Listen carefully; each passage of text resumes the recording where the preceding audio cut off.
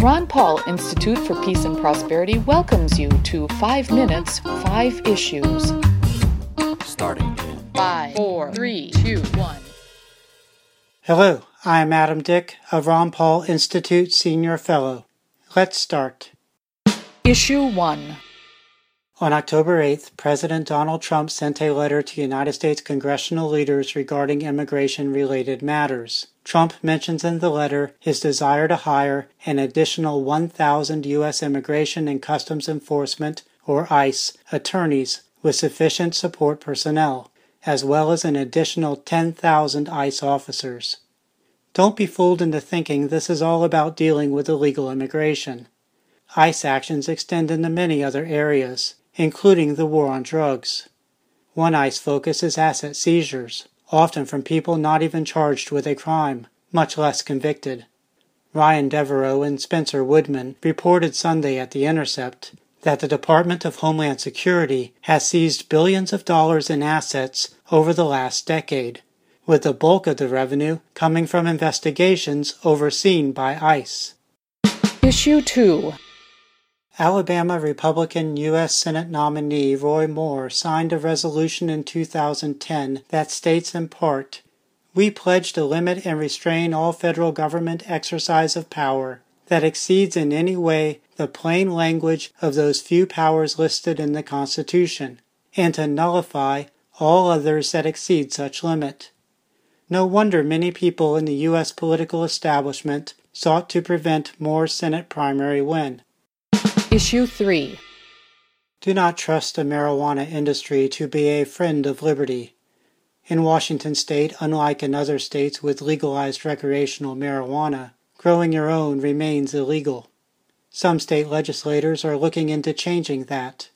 The Washington Cannabis Association describes itself as an association of cannabis producers, processors, and retailers, with a mission to advocate on behalf of our member companies in the legislative, regulatory, legal, and public policy arenas. The association spokesman Aaron Pekas said in a KCPQ TV story last week regarding potential home grow legalization that the association opposes allowing people to home grow, saying the current regulatory system is the best approach. Issue 4. In the March 18th episode of 5 Minutes 5 Issues, I mentioned that many documents related to the assassination of President John F. Kennedy are scheduled for release this month. Jacob Hornberger of the Future of Freedom Foundation warned in a Wednesday article that President Trump could allow some of the documents to be held back. As Hornberger explains, the Central Intelligence Agency took advantage of a provision in the 1992 law requiring disclosure to maintain secrecy of tens of thousands of pages for an additional 25 years.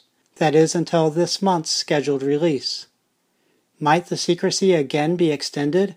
Not if U.S. Senator Chuck Grassley and U.S. House of Representatives member Walter Jones get their way.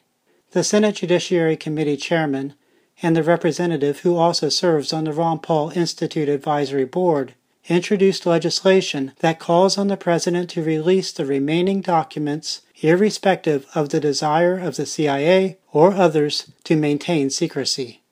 Upon the introduction of the bill, Jones said in a press release, "After 54 years, there is no reason, for the sake of honesty and integrity in America, that the facts of the JFK assassination should not be made public. Virgil once said, 'Evil is nourished and grows by concealment.' It's time to reveal what happened on that awful afternoon in 1963. Issue 5. Legal hemp farming may soon return to Wisconsin. Noel Anderson reported Tuesday at WEAU-TV that legislation being considered this week by the State Senate Agriculture Committee that would legalize hemp farming in the state has the support of two major farming organizations, the Wisconsin Farm Bureau and the Wisconsin Farmers Union. But might Wisconsin Governor Scott Walker prevent legalization?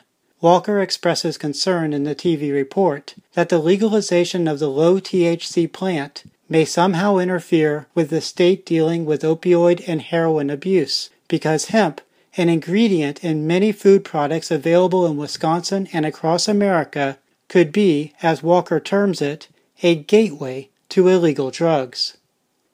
That's a wrap. Transcripts of 5 Minutes 5 Issues episodes, including links to related information, are at the Ron Paul Institute blog.